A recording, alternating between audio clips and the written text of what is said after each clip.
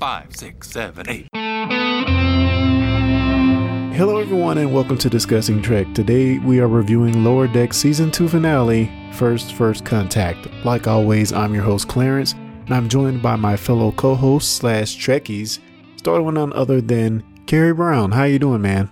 I'm doing great, man. Glad to be back. Glad to have you on, as you have given us such prophetic words early on for Season 2 of Lower Decks. Have you been surprised that most of what you said is totally come true for the most part, with the exception of the last 2 episodes? I mean, I guess.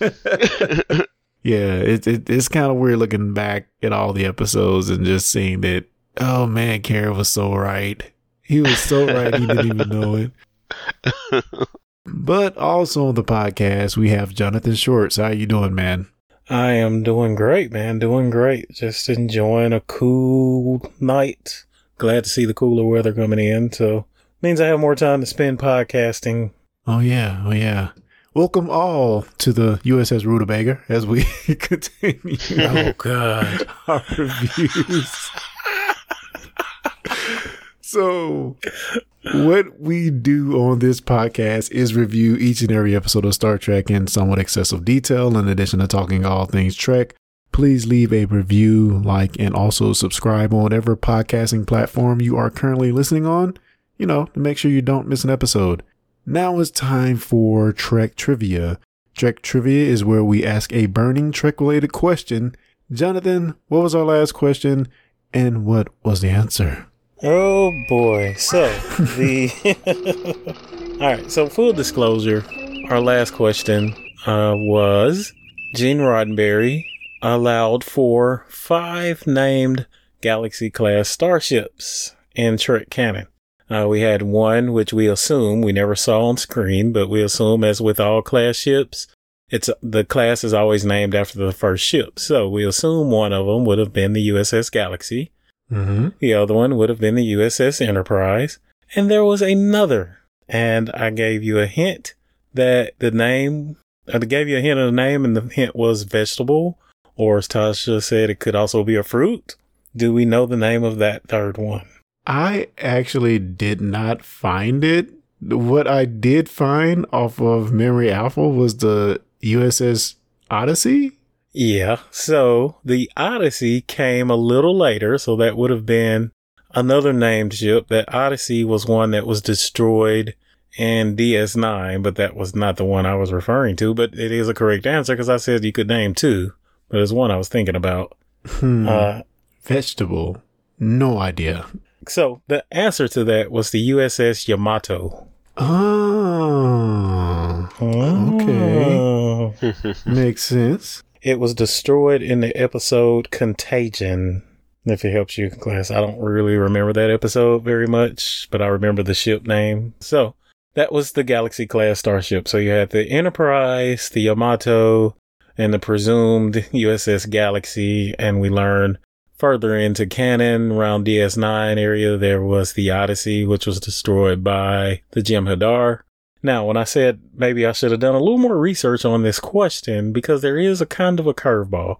I did say named, and none of these other Galaxy class ships were named, but throw a rock in it to say on one of the major battle scenes when the Federation was trying to take back DS9 from the Dominion, they had an entire Galaxy class wing. Really? Interesting. Now, once were those ships named, and they all looked exactly the same. So, which, I mean, all class ships do look the same, but none of them were named. So technically I wasn't wrong, just wasn't entirely accurate. So let me ask you this. I have a question back for you. Was the Galaxy class ship the only ship that allowed for saucer separation? And I don't know the answer to this, but I'm just throwing it out there. Well, don't put me on the spot. I'm not going to give you a 100% definite, but I do believe it was. Other than the, I can't remember the name of the ship. There was an experimental ship with the actor Andy Dick on it in Voyager. And that was the Pegasus. Was that the Pegasus? No, Prometheus. Yeah, the Prometheus. You're right. Now, necessarily, it didn't the saucer section didn't separate as much as the ship kind of split in half on the lateral side. Yeah, that's true. That's true. So it didn't necessarily split from the nacelles. Yeah. Now, from my recollection, I can't remember any other ship doing that except for, I guess the closest thing it would be, which we never actually seen until spoilers, the episode of Cerritos, is the Captain Yacht supposedly be kind of underneath the saucer section that'll separate from it. Yeah. And supposedly Voyager had one, Enterprise has one. Cool. So what's our question for next week, sir? All right. So this one is not going to be such a deep cut, but it will give you a challenge all the same. I'm kind of a self-proclaimed Trekkie, and the reason I say that is because I've seen, I'm going to say almost every episode of every Star Trek ever made as that came, on regular broadcast television. And now the streaming services. The only thing I had not really watched all the way through was the original series, and I have not watched any of the animated series. But that is a lot of Trek, and I got to thinking about how much Trek is that exactly? So my question is, there has been up until today, currently, even including Prodigy, there is a total of 38 seasons of Star Trek television. How many episodes total is that? I kind of know this. I know the range. Because a few weeks back, I saw on Twitter where they said they had reached their 800th episode. So I think it's maybe somewhere between 800 and 810, maybe somewhere in there. But I don't know the exact number. So that's just my range guess. If it was Price is Right, I'd say 801. Oh man. Kara, do you care to, throw in a guess? I have no idea. I'm going to say 1,500. I don't know. Oh, wow. All right. Do you want an answer or you want to wait? I think it's good enough to put an answer. It's not a deep question. Yeah. Let's go ahead and give the answer for this week, since I think we're going to be off next week because there's no Star Trek next week. So go ahead and give us the answer, sir. So, Clarence, if you were on Price is Right, you would have been the lucky one that won. The total number up to Strange New Worlds, all the episodes they have planned for Prodigy, Strange New Worlds, Picard, and all that, we're at 807. Beep, beep, beep, beep, beep, beep, beep. Now, I can tell you where your number went off a little different, because on the list I'm looking at, it is counting the short treks. Oh, really? Really? Yeah. Well, yeah, that, okay. Yeah, I guess that still makes sense, because I really didn't research it when I heard the number thrown out there on Twitter, because I think it was posted by the Star Trek official Twitter account. I didn't really research it. I just assumed they knew what they were talking about. So when they said 800, okay, it has to be somewhere close to 800-ish, because that was just a couple of, a few weeks back. So, all right. Cool beans. And I guess one more quick question. Which series you think had the most episodes? I mean, you can narrow it down to 2 for sure. Well, I can narrow it down to 3. Is the 3 seasons that ran, the 3 shows that ran 7 seasons, of course, as in TNG, DS9, or Voyager. But I would probably say TNG, because it seems like I remember some of those seasons being 26 episodes or 25 episodes long. So that's going to be where I'm guessing, but I totally could be wrong on that. Well, then you are absolutely right. TNG had a total of 178 episodes over 7 seasons. The next closest would have been DS9 with 176 episodes over 7 seasons. Wow, I win. Tell them what he's won, Bob.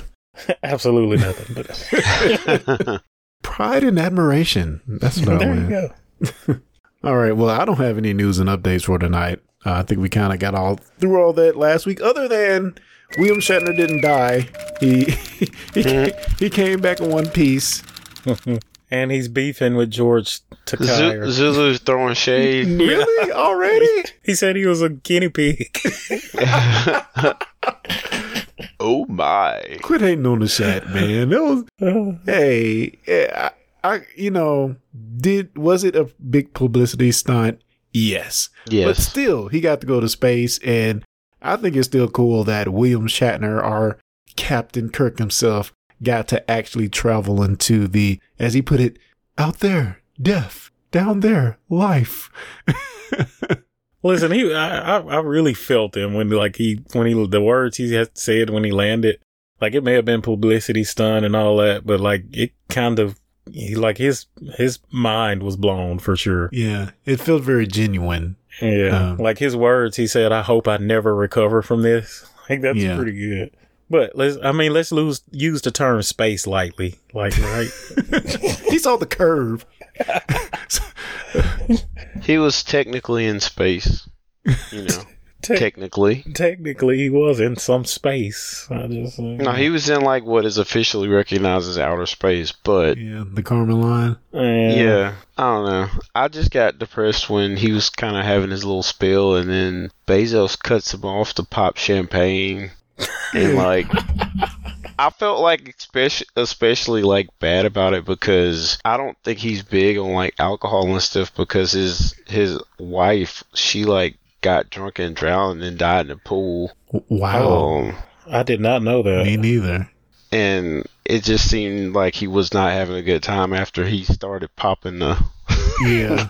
Like Bezos, you just ruined his get out the camera. You are just ruining the moment. We don't want to see you. Nobody wanted to see him. That was the horrible part. And he knew it too and couldn't stand it. Right. Exactly. Oh boy. Nobody was there for him. Oh yeah. And so like, I know the first thing I said was kind of depressing, but this thing I thought was kind of cool is there's this cut where all four of the real astronauts are like twirling around like, yeah, look at me. And he's just silent. Just staring at the earth, just like speechless. Right. I thought that was so cool. He was like, wow, I can't believe this. Like it really blew his mind. And that kind of gives you a difference of like the generational gap. You know what I mean? Yeah. Well, it's not only that, it's like he's had this great illustrious career where he's done all this amazing stuff. And in like a couple moments, he realized none of it even matters in the grand scale of things, you know. I think it was maybe some kind of realization like that. I don't know. Yeah, and he's sort of an adventurer. I mean, he's a pilot, so he sees a lot of the earth. Yeah. But don't imagine it's a lot different there. And I mean, he says as much. But like Harry said, it's just, you know, all the other people are kind of like in the whole look at me. Yeah. And he's like, he's enjoying an experience that very few people will ever have in their life. Yeah. Like, and it's important to like absorb that instead of try to put yourself in it. You know what I mean? I felt like his silence just said everything, you know. As much like as I get annoyed with him with some of the stuff he says on Twitter, it seems like he has proper perspective on life just from that one clip. 90 years old, man. And I'll just add like sort of the Elon Musk versus the Bezos trips. Like I think on the Elon Musk trip, they actually did like science. They were in space for a couple of days and they actually did science while they were out there. Whereas this is purely tourism, which, hey, given a chance, I'd go, you know? Oh, I would too. But I mean, that kind of shows you a difference. I mean, Elon Musk also has a business perspective, but I think he has more of a scientific exploration that would be beneficial to business. Whereas I think, you know, Jeff Bezos and, what's the guy, Virgin Galactic? I mean, they're just interested Branson, just interested in space tourism. Yeah. It would be cool if they could, and I know we need to move on, but it would be cool if they could construct a vehicle where it would all be intact and they could just land vertically back.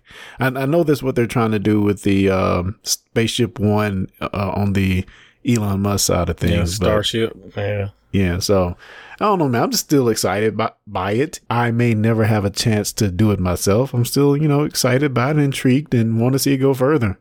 Yeah. Which Starship can make it to the Kármán line without any extra boosters. Yeah, which is pretty cool. No, but the rocket, he's putting that super heavy under it to get to the moon and further. All right. Well, that's our news and updates. We're going to go right into our review of Star Trek Lower Decks. First Contact. First Contact is the season 2 finale of Star Trek Lower Decks. The episode was written by Mike McMahon and was directed by Jason Zurich. In the season 2 finale, the USS Cerritos is tasked to aid another starship on a first contact mission. Spoilers. Red alert.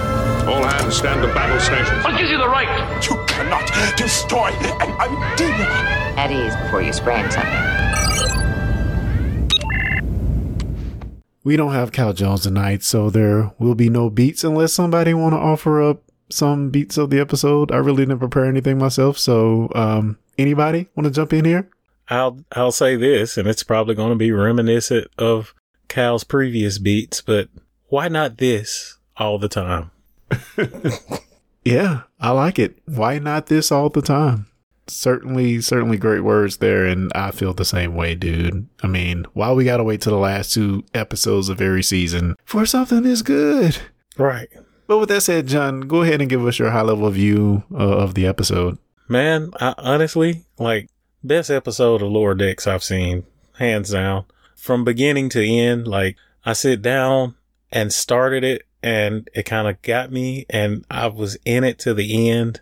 It gave me everything that I've been groaning and moaning about they didn't do in all the other episodes. They gave it to us here. And again, I keep going back to, there was a storyline, a consistent storyline with a good problem that we needed to solve and an excellent solution to it. It wasn't a goofy problem and a goofy solution and a bunch of slapstick. There was funny, there was humor, there was some callbacks that were not in your face callbacks other than a couple. And there was a Star Trek-like problem and a Star Trek-like solution. I loved it. Yeah, and this one was actually written by Mike McMahon. And I'm not sure, I'm looking at the list now. He wrote Strange Energies, which is the first episode of the season. And that looks like that's about it in the last episode. So, man, I don't know. I just think the writers are just so varied and different. I think I'm becoming to like some of the writers much more over the other ones, because some of them are very much less of that slapsticky humor. Because it seems like all the episodes that Mike McMahon actually writes are pretty good for the most part. I didn't like Strange Energies though, which the first episode of the season. But yeah, I mean, I don't know. I just hope the writer room continues to get better with the next season, and don't wait till the last 2 episodes of the season to give me the good stuff. Right. They're just trying to hook you into next season so you can watch another boatload of crap. But I do have to extend my apologies to Mike McMahon, because I really, and I think I said a couple times, I thought this was just terrible for him to be running this show. But if his vision for this show is reflected in his writing of this episode, then I have a little more faith. Well, Carrie, what's your high level view of the episode, man? Well, I mean, I thought it was a great representation of what this show can and should be. I know I've been up and down on the show pretty much the whole season, or at least the episodes I was on, and I feel like it's best when it has Star Trek stuff happen and Star Trek people react to it in the Star Trek way, and then the Lower Decks people, their interpretation of it is what makes the episode interesting. Of whatever's happening to me, that's when this show is the best. So I don't know. I really enjoy this show because there was quite a few things thrown at them. So yeah. Carrie, I absolutely love what you just said. That pretty much explains what I've been looking for, and I couldn't figure out words to say it. But that's absolutely correct. We're going to call it Lower Decks, but we also call it Star Trek. So why not I hope they're listening, do what Carrie said. Yeah. And I agree too. I mean, let Star Trek come first. Make it a Star Trek episode, and let's add in these sprinkles of what the Lower Deckers are and what they do and their zaniness.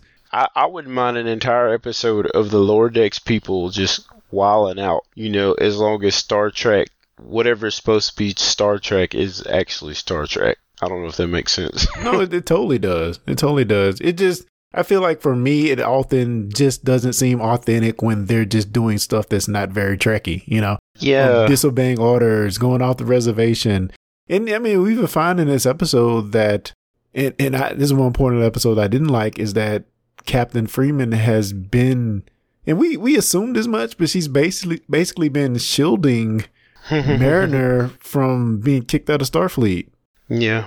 we've mentioned it many times, but I don't think we've ever heard it stated explicitly in the show, and they say it in this episode. Yeah, another thing I really can appreciate about this episode and like the way this is written is there weren't like any unnecessary name drops just to be like, hey, Picard, hey, you know, Yeah. like they throw in Sonya Gomez, who like I didn't even know who that was, number one, but like, you know, I like to read the information about the episode, so just seeing that there's lore attached to that name without them even really saying a whole lot about it is, to me, that's really, really cool, as opposed to like spending a minute and a half like explaining who this person is like right after they name drop them or something. Like, I don't know. I think the way they did it is the much cooler way. They did do one name drop I didn't like though. Yeah, well, go ahead and let us know what that is. It's further on down, but the Jadzia Dax. Yeah, that one got on my nerves. I was like, really? What was even the point? Like, Tiana was like, I don't know who the bleep that is. Which is hilarious. That might be what they man. Because usually when they name somebody, everybody knows everything about them, you know. And in this one, she's like, who the f is that?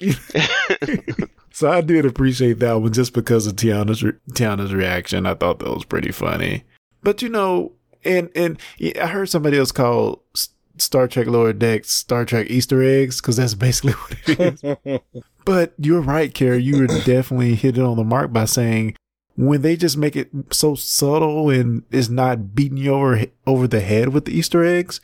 Right. There was one point warmed my heart so much. I'm like, if you're going to do an Easter egg, this is how you do it.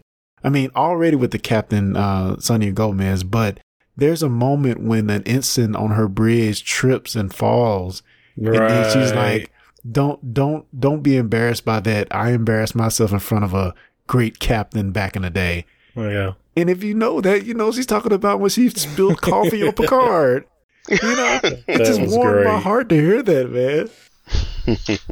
And then I know we're jumping into it, but I also like to call back to Enterprise with the panels, taking the hull panels off. So help me out with that one. I don't remember that one. The only thing I remember is like the deflector dish being taken off at one point. Yeah, that happened that may have been on Enterprise too. Was it First Contact or something? It may have been. I don't remember. I know they've taken the deflector dish off a couple of different times. There was a TNG episode, I think, anyway, I don't know. There was a DS9 and they were on another ship. They took it. Anyway, I don't remember what the deflector dish was, but on the Enterprise, there was a instance where they had a mine that stuck to the hull of the ship, and they had to remove like 2 or 3 panels to get to it. So Trip and Captain Archer went out to do it in their suits, and it was the exact same way. Like they had to pull that little handle out, turn it, push it back in a certain way, and Trip got hurt, and it was but I mean, it was a good episode on that because it kind of gave us a view into like Trip and Archer's relationship, and it was a very dramatic episode to not have much there, but I just felt like that was a good callback and subtle, like you said. Yeah. Just hit me with the subtle stuff. Don't beat me over the head. And I think what I love about it most is when I can go and look it up and get, I can get those warm and fuzzies from either I know it or look it up and then get the warm and fuzzies, you know? All right. But the Cerritos rendezvous with the USS Archimedes, the design of the Archimedes is they called it the Obana class, but it generally looks like the Excelsior class and a mixture of Excelsior and Sovereign class ships. So I thought that was cool. Of course, captained by Sonya Gomez. And we talked about it briefly, but John, do you remember the 2 episodes or the few episodes we saw her in? I just remember the 2. The one when she first arrived on the Enterprise in TNG. And let me tell you, total different transformation. Like we always talk about wanting to see character growth, and like without seeing the in between, like I love the growth of her character in that between point, so when she first went on Enterprise, she was a nervous wreck. Like she was talking real fast when she got nervous. She was scared to meet people. She was just fidgety and weird. She even got on Geordi's nerves a lot. And there was another episode where I don't quite remember. It was a shuttle accident or They were on the shuttle with Picard, or Picard was on the shuttle accident, and she came up with the idea to save them, which kind of started getting her favor with the crew. Yeah, so the 2 episodes have written down, maybe she was in more, but I remember Q-Who and Samaritan Snare, which are both episodes we've reviewed in our feed. So, anybody listening can go check those out as well. And funny enough, Samaritan Snare's episode introduced us to the Packlets as well. Hey, before you get off her, did you guys know it's the same actor? Yes. I did. Alicia Naff. She's the same actor that played her in TNG is the voice actor for the character in the episode. That is awesome. 32 years apart, I think. Freaking amazing. That probably kind of helped with the feel of the growth of the character, because just her actual growth as like the tone of voice. You know what I mean? Yeah. Yeah. Carrie, if you would think, I don't know do you remember her from TNG much, Carrie? I remember seeing the episodes, but I mean, I don't remember like a whole lot, but I know I've seen at least one of those episodes because she looked familiar when I saw the screenshot. Yeah, so she reminds me a lot of Boimler. Yeah. Oh, yeah? Yeah. Good point. Yes, absolutely. And the way she was nervous and the way she acted in those episodes. But very I'm gonna smart. have to go back and watch them. So they're there to assist with first contact of Leperians. So I found this interesting. The Leperian planet is in a system, the LAP system, a system which has an unstable planetoid in the vicinity of the Leperian homeworld. So the Cerritos has been instructed to wait outside of the system, which I thought was kind of weird, until the USS Archimedes has made first contact, as to not scare these new people that they're making first contact with. So, I love that we saw Admiral Freeman again, but it was kind of weird to me that it didn't really mention much about their relationship, Captain and Admiral Freeman. They really didn't get personal at all, which I guess is fine, but it just felt kind of weird to me. They didn't go any deeper. I think that may have been a good thing. It would have kind of detracted from the story, the current storyline.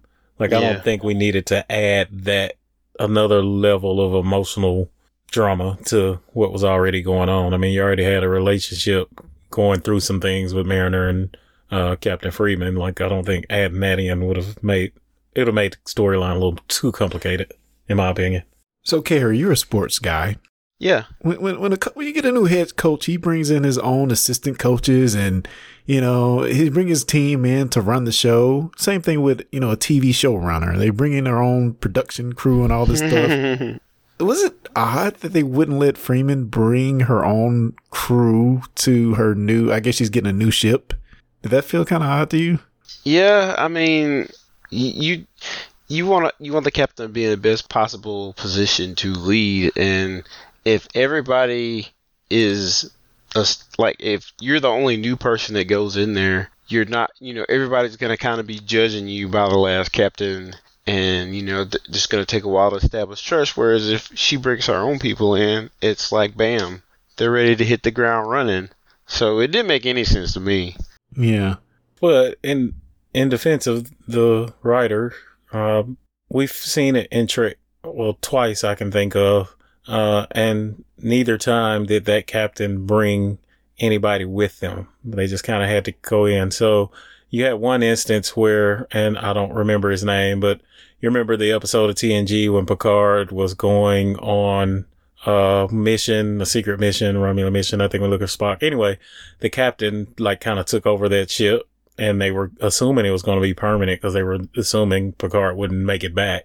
And I remember one of the biggest drama lines was, Riker was assuming first officer for him, and he wasn't really getting along with Riker.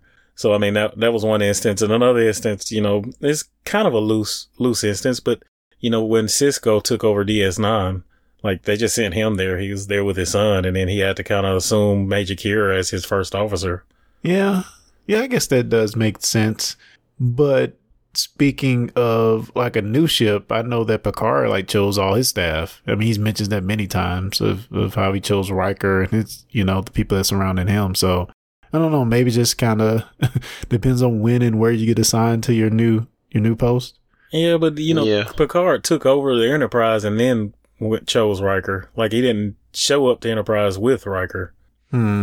Yeah. Like he got the ship and then maybe chose outside staff. I don't know. I mean, I get what you're saying, you know, especially in a coaching situation or production situation, you want to bring the people you trust, but I guess for whatever reason in Trek world, like Starfleet just rather for the captain just from examples, they'd rather for a captain to kind of come in raw and figure it out.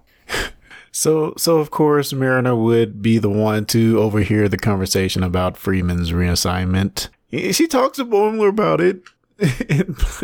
Oh my gosh. He plans to sabotage the whole thing by telling the senior staff. Now, again, you talk about the writing and authenticity of the writing. I just feel like the way this next part played out when she told them and how they acted, it just felt all natural and real to me. Yeah, for sure. Oh man. And you know, one thing I'm kind of weirded out about is I'm not sure they established a good enough relationship between Freeman and Mariner that she would be sad when she left. And maybe they did it. I know they did a lot in the last few episodes. So maybe it was enough to make me believe that she would actually be sad by her mother leaving the ship. What do you guys think? I agree with you, but they kind of maybe like duct taped it up in this episode by saying, you know, pointing out the fact that the people Mariner really cared for and liked, she kind of treated with hatred or pushed them away. So by that logic, like she really loved her mom. I mean, it's not perfect, but I mean, yeah. Yeah. And I guess I'll add that like in this season, her relationship with her mother has overall been very different. You could at least seems like she's trying, even though it's not always successful. Because we definitely have gotten more of a less chaotic Mariner this season. I feel I like that. I feel like it felt more natural than some of the antics she was pulling in season 1. So let's go ahead and talk a little bit about Boimler, Tendi, and Rutherford. So Boimler is hard at work on his banner for Captain Freeman Day. Subtle Easter egg, a bit too much? Question mark. I was okay with it. I mean, it wasn't exactly in your face, and you wouldn't know it if you didn't know it. You know what I mean? Yeah. I thought it was fine. Yeah. And the funny thing is, we had just saw that same banner again in Picard season 1. Right. When he went to the archive in the library. Wow. And it was the same artistic design. Do you think she recognized that I made the banner? She probably thought some 5-year-old did it. Oh, Boimler. Oh, man. So, Carrie, what did you think of this whole situation going on with Tendi and Tiana and the notion that she's going to get reassigned? How do you feel that relationship has progressed? Well, I mean, I really like this whole kind of character arc they've been on. One of the things I've liked about just the entire arc is that even though she was never like nice to her, you could tell that she was kind of warming up to her. Yeah. And just like all that kind of came to a head in this episode, which I thought was awesome because Tendi obviously was expecting the worst based on her perception of their interactions. And I thought that was cool that she just kept trying to run away from her. Yeah, that was all funny and cool. And I'm wondering, John, senior science officer, so does that mean, don't you have to be a higher than an ensign to be a senior science officer? Or does that matter? Again, I'm not going to give you 100% answer, but I don't think it matters. So technically, on the bridge of TNG, there was not really a senior science officer. I mean, Worf kind of filled that space, but really who, in my eyes, who played that part on the bridge of TNG was Wesley Crusher. Yeah, true. And I guess it was kind of a few characters I think that may have kind of filled in that role. Yeah, I don't think it would have been. I don't think it has to be rank specific. So I guess let's move on to talk a little bit about Rutherford and its implant. So the fact that he was getting these pop-ups, I felt like that was a good throwback to maybe the early internet days when you had pop-up hell. But it's in his eyes. What sites have he been going to? Oh boy. Rutherford then browsed the wrong chat room or something. You typed in one too many X's, buddy. Oh man. But Carrie, this mystery with these pop-ups he got at the end of some weird thing going on that is Rutherford a secret agent? I mean, what? Any thoughts?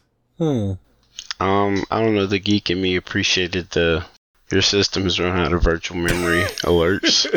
But yeah, that whole clip with him when he was flipping through his memories, it kind of made me think that maybe I'm playing too far ahead here, but it kind of made me think that he's the one that blew the planet up. Oh gosh, good call. I never thought of that. It's possible? You mean Packlet Planet? Yeah. Because I mean, it's obviously somebody who's been like on that ship. You know, I don't think it was the captain, but it's obviously somebody's been on the ship. My guesses were either him or Mariner. Like Mariner's her secret spy, whatever. They've been hyping that all season 2. So I mean, it could be her. I don't know. So there was a man. Now that you say that, so originally before you said that, I was going to kind of go to like a callback to a Voyager episode where Voyager goes to his planet to kind of talk to this guy that's a weapons dealer. He's talking about getting some weapons for the ship to upgrade, and he like experiments on 7 of 9, but erases that memory from her. Interesting. But now you go back to TNG. There was an episode, I don't know if it's Klingons or Romulans or somebody like kind of somehow like, I don't know what the word was, hypnotized or something. Geordi LaForge, remember they were seeing everything through his visor? Yep. And like here and there, they would kind of have him do things and he wouldn't remember he was doing them. Mm-hmm. So now that you say that, like maybe that's a call out for that. Cause I mean, the reason they were able to do it to Geordi was because of his visor and how it was connected in his brain. They could actually hack in and control him. And I guess it would be the same thing as Rutherford with this little device. Yeah. I thought it was a stretch for them to say that Captain Freeman did it. So, and I have no clue on how they're going to link that up. But let me say this.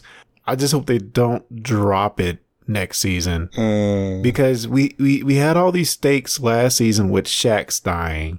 And we come back the very next season. They don't explain it. He's just back, you know. So I don't want to get into next season and then they forget about the Freeman. They forget about what's going on with Rutherford. I just hope when they're setting this stuff up that they do have an actual plan to play it out, because that makes the show much more interesting to me. I mean, they can still do their zany and their funny, but I think it's real interesting when they're doing stuff with stakes. They're doing things that has real stakes around it. So what you're saying is you don't want this to be another Fresh Prince of Philadelphia situation, huh? What? Remember the season finale of Fresh Prince where he calls Uncle Phil and Uncle Phil's like, when you're coming back? And he's like, that's just it, I'm not. And then the season ends. Oh, yeah. And then they come back the next season and they fourth wall it. Like, what does this contract say? Fresh Prince of This is Fresh Prince of Bel-Air, and they like throw him in the car and bring him back. Oh, like, Lord. Oh, boy. Yeah, I forgot about that. I don't remember that. I forgot about that. I do not remember that. I hope it's not like that. I don't know. That was rather wordy way to say that, but yeah. Well, I mean, they have set themselves up for at least 3 or 4 good episodes from this episode. Yep. Like, it's already a foundation.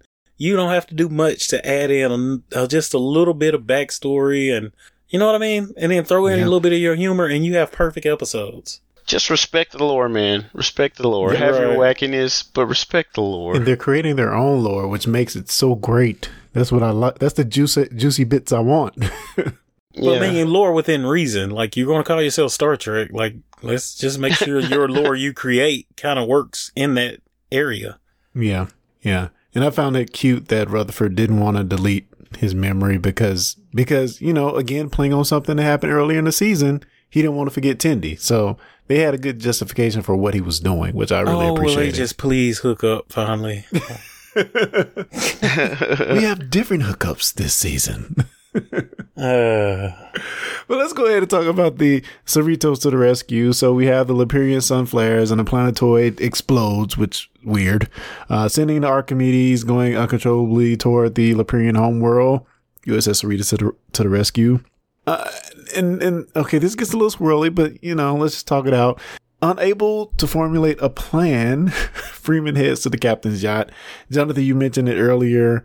Were you actually surprised to see a captain's yacht on a ship as small as the Cerritos? I can't really say yes, because we don't really have a lot to base assumptions of captain's yachts. Yeah. We've never really been given a lot of information on that, like limitations and what ships. I mean, I think somewhere we were to assume Janeway had one on Voyager, and Voyager was a smaller ship. Yeah. I think the only time we've really seen one is on Insurrection. Was it Insurrection? One of the TNG movies. I think it was Insurrection. Right. And I think that's just one of the areas that Trek overall just kind of, that would have been a good, I don't know, not spinoff, but that's just been a good direction to go in. Just like for one of the filler episodes to explore. Because isn't that not a great idea? Yeah. And the funny thing is, normally the captain just takes a normal shuttle when he has to go somewhere. Right. so like, what's all the hype about? Why do we have this yacht? Is that like the last escape vessel for the captain if the ship goes down? I don't know. Why would you call it a yacht? Like when you say yacht, it sounds like I'm on recreation. Not on a boat. Oh man. So Mariner follows Freeman down to the yacht, and I mentioned it earlier, but the only reason Mariner hasn't been court-martialed already is because of Freeman, which I didn't necessarily like, but I can see why she would do it. And that may be the only reason I guess Mariner doesn't want her to go. But then they go further to say that Mariner, see, this is what I got a bit confused on. So they use what Mariner was saying to Freeman, and Rutherford used that as a justification for shedding the hull off of the ship. Yeah, I really didn't understand that completely. Yeah. Now that you say it. She should open up to people? I don't... I guess he's saying shut off her defenses. Yeah. That's what they were saying. She needs to shut off her defenses and allow people to love her. I mean, or know her, or I don't know, get to know her. They needed a reason for him to have that idea. Yeah. Drop your defenses by losing their hull plating and not attract the debris from the planetoid, which I didn't really understand the science around the debris as well. It was magnetically charged, so okay, I'm trying to understand. I kind of understood it. So the shields kind of operates on like a polarity thing, like it just kind of reverses polarity of objects coming toward the ship. Well, and that's what happened to Archimedes ship? Yeah, Archimedes. Like their shields, like the polarity shift and all that, because all these particles in this planetoid was like charged, magnetically charged. So they said, well, let's just drop our shields. Well, you can't, because the outer hull of a starship also is there for defensive measures, and it's magnetically charged, which is why they kind of had to release it the way they did. Those little pull-up handles and all that kind of releases that magnetism, basically. So that I get that. I kind of get it, and it's been explained in a couple of episodes of Trek, or like even that episode of Enterprise that we were talking about. Like they were those things, they kept calling them mag something. I don't remember what it was. So they had to lose the hull and power down the ship? Why did they power? Because I didn't understand. Like, number one, why did they let this view screen go? Yeah, I didn't understand that. That was kind of dumb to me. Well, I guess if you're powering down the ship, you can't power the view screen, and he needs to see. So that should have like a full backup or something. I don't know. Yeah, I would think. I don't know what that point of that was. And well, yeah, no, because then okay, yeah, I get it. Because there were lights in the ship. There were lights in cetacean ops. Right. So there was power somewhere in the ship, and it had thrusters. So I don't know. It just felt weird to me that they had to lose the screen. Yeah. Just so we could see Ransom use his pump scoop like Riker. Which you still could have used with the screen. Yeah. So I didn't understand that whole part. Only so Mariner can get saved by Jennifer, I guess. I don't know. Carrie. Cetacean Ops. Like, dislike, what the heck? You like the beluga whales? That was kind of different, to be honest. Yeah. So, John, you're the one with the TNG manual of the ship. Did you look this up? I did not, but it is, I did see something because I was kind of looking that up online, and it mentions it is in the TNG technical manual, which I have not gotten to. Now, it was mentioned somewhere I read. I'm trying to find it. It was mentioned in, yeah, there it is. So, I guess there was an alternate timeline. TNG episode, Yesterday's Enterprise. And Dr. Joshua Kim was ordered to report to this facility on the USS Enterprise D shortly after Galaxy-class warship encountered a temporal rift. Yeah. So let me say this. I think it might be okay for me for them to have a cetacean ops, but I don't think beluga whales should be like officers with uniforms. That's just stupid to me. Yeah, and listen, another negative part, they found a way to sneak some of that sexual stuff in it. Yeah. The comments that they were making for Rutherford to jump in, he's all sweaty, you look hot, broad shoulders, jump in. Yeah, that was weird. Very weird. And I'm like, why would they put a junction to relief mag plating at the bottom of cetacean ops where nobody can possibly reach it without drowning?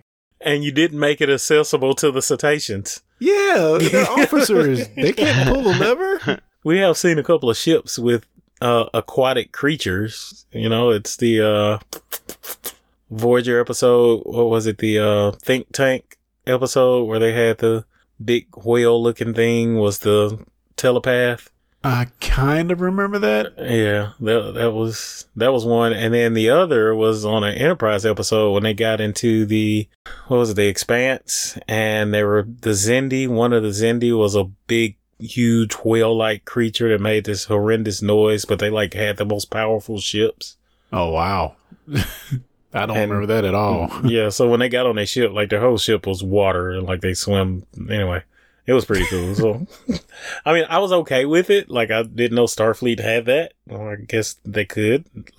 But, you know, it was weird how they played that in there. And like you said, the biggest problem was why would you put this thing at the bottom of their tank and not have them be able to access it? Yeah. Of course, we spoke about it before Freeman gets arrested and is carried out in cuffs. Any thoughts or theories here? I don't see how she could have done it. Obviously, she didn't do it. But I do like she had sort of a captain-y moment when she's like, stand down, let them take me.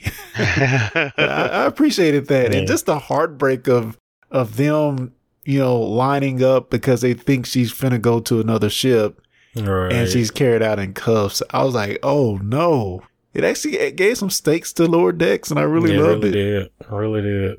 But I'm kind of on board with Carrie's theory. Like, I think somebody reprogrammed Rutherford to do this, and because he's on the Cerritos, it kind of looks like Captain Freeman did it. Could this tie into like a bigger arc of why the bridge officer came back and he had that whole he's nuts episode? That's crazy. Yeah, I hate that they didn't try to explain that. And the way they explained it is to say they never explained it in other shows. So, cop out.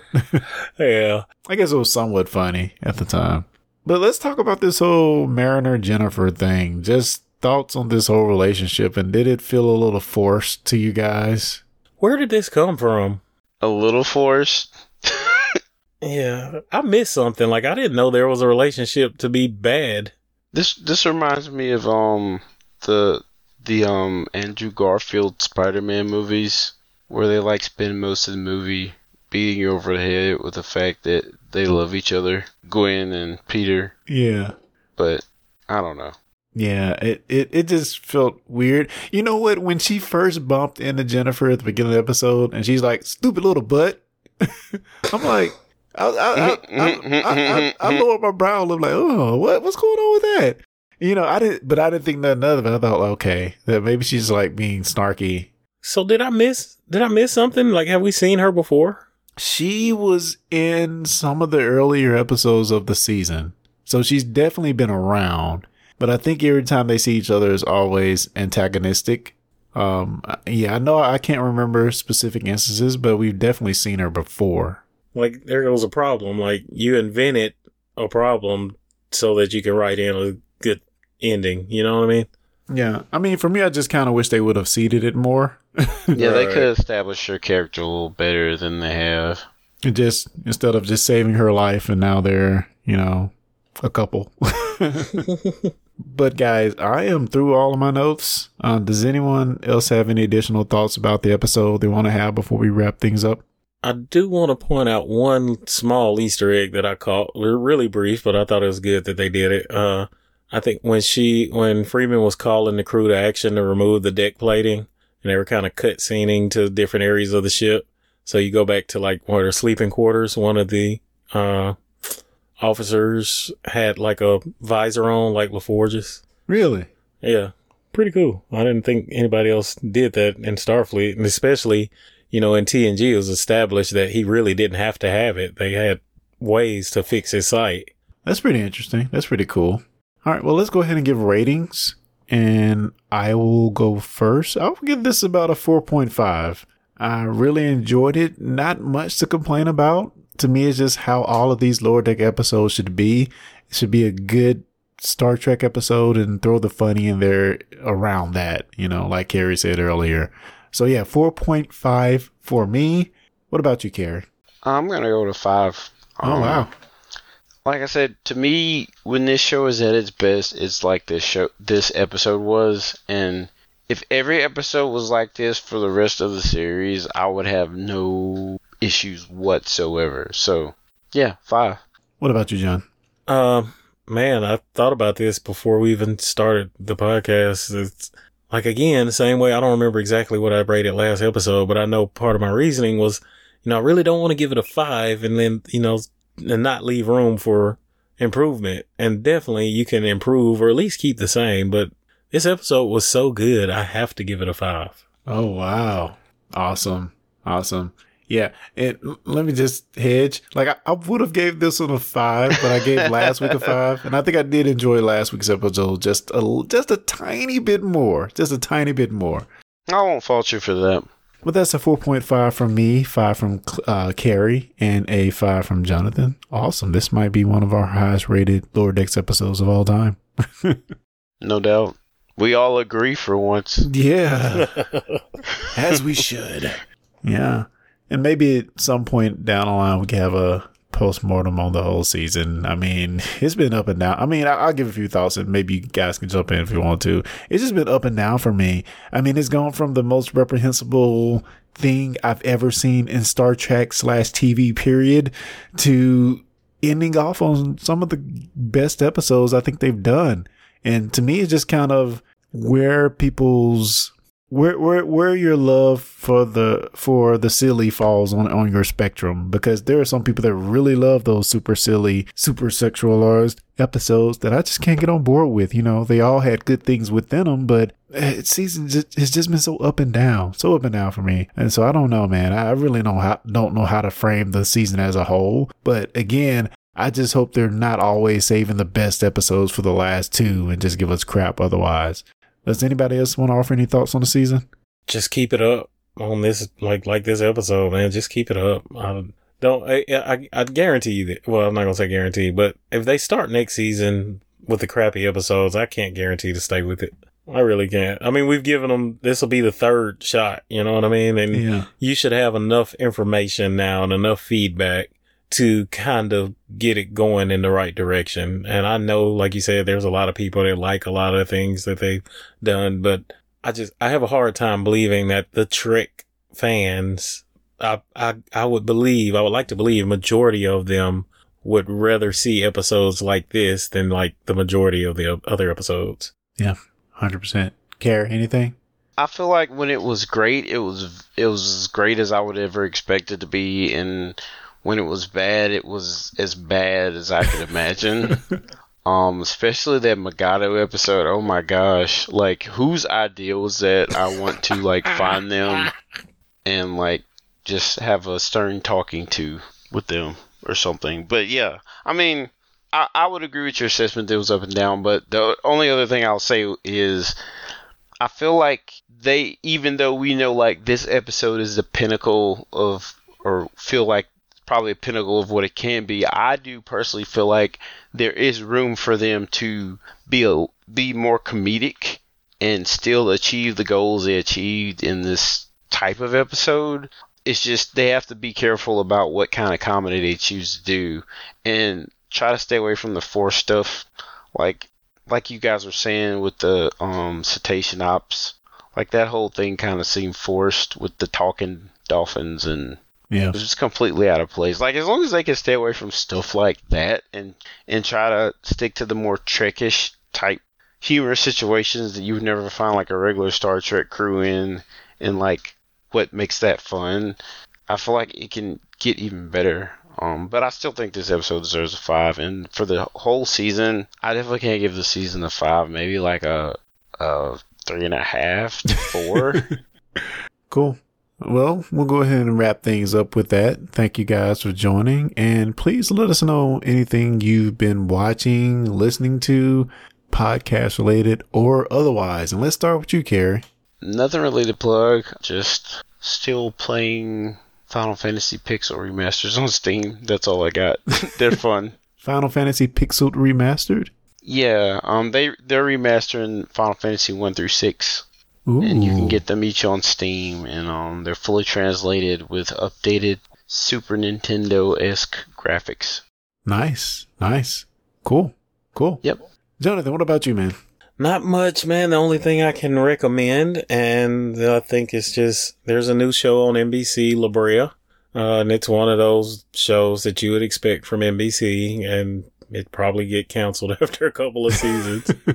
But that being said, the first 4 episodes I have really enjoyed. And, you know, it may be some scientific, they might get a little loose with the science of it all, which is fine. I can get over that. Like, but it's still a good story, good characters, and I'm just enjoying it. Can you spell that? La Brea? La Brea, like the La Brea tar pits in California's LABREA. Okay. Huh. Yeah, I'll check that out. And it's about basically a sinkhole. So La Brea tar pits in California, which really aren't that deep. They're like 2 foot deep, but in actuality, but for some reason, a sinkhole opens up under these tar pits. There's a massive sinkhole in California, and a bunch of people failed through. Well, come to find out, it opened up a rift in time. So they failed through time to that part of Los Angeles just back in 10,000 BC. Oh, God. Land of the Lost. Living basically. In the land. I used to love that show. Hey, I might give this a shot because, yeah, that sounds like my It's good fun, man. It's good fun. I mean, don't take it too, This is on NBC? Yeah. Oh, God. And you can watch it for free on their website, so. Wow. Well, for me, what I've been watching, I've just been I still haven't finished Ted Lasso, which I got like one more episode left. Oh, yeah. So I'm trying to finish it up, and I can't wait to get caught up on this season of The Morning Show, which is also an Apple TV Plus show. And also Foundation. I still haven't started watching Foundation, so I can't wait to get into that. So yeah, plenty of stuff to watch, more than I have time to actually do so. So can't wait to get into all that stuff and report back. But that's going to be it, guys. Well, thank you all for joining. And if you want to send us feedback, send it in to fans@discussingtrek.com or hit us up at Discussing Trek on any and all social medias.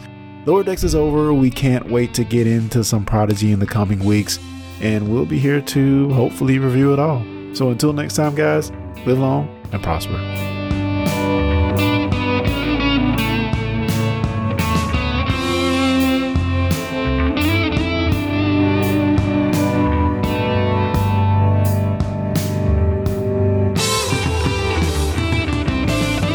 Thanks for listening to the Discussing Trek podcast.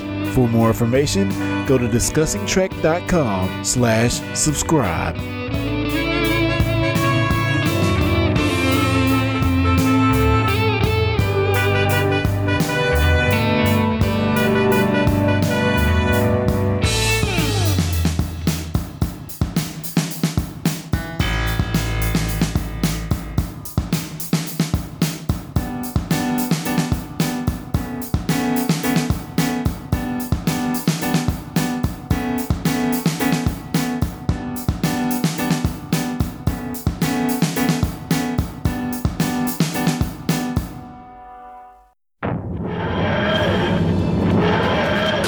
aboard for adventure. Your traveling companions are fellow fans of Doctor Who.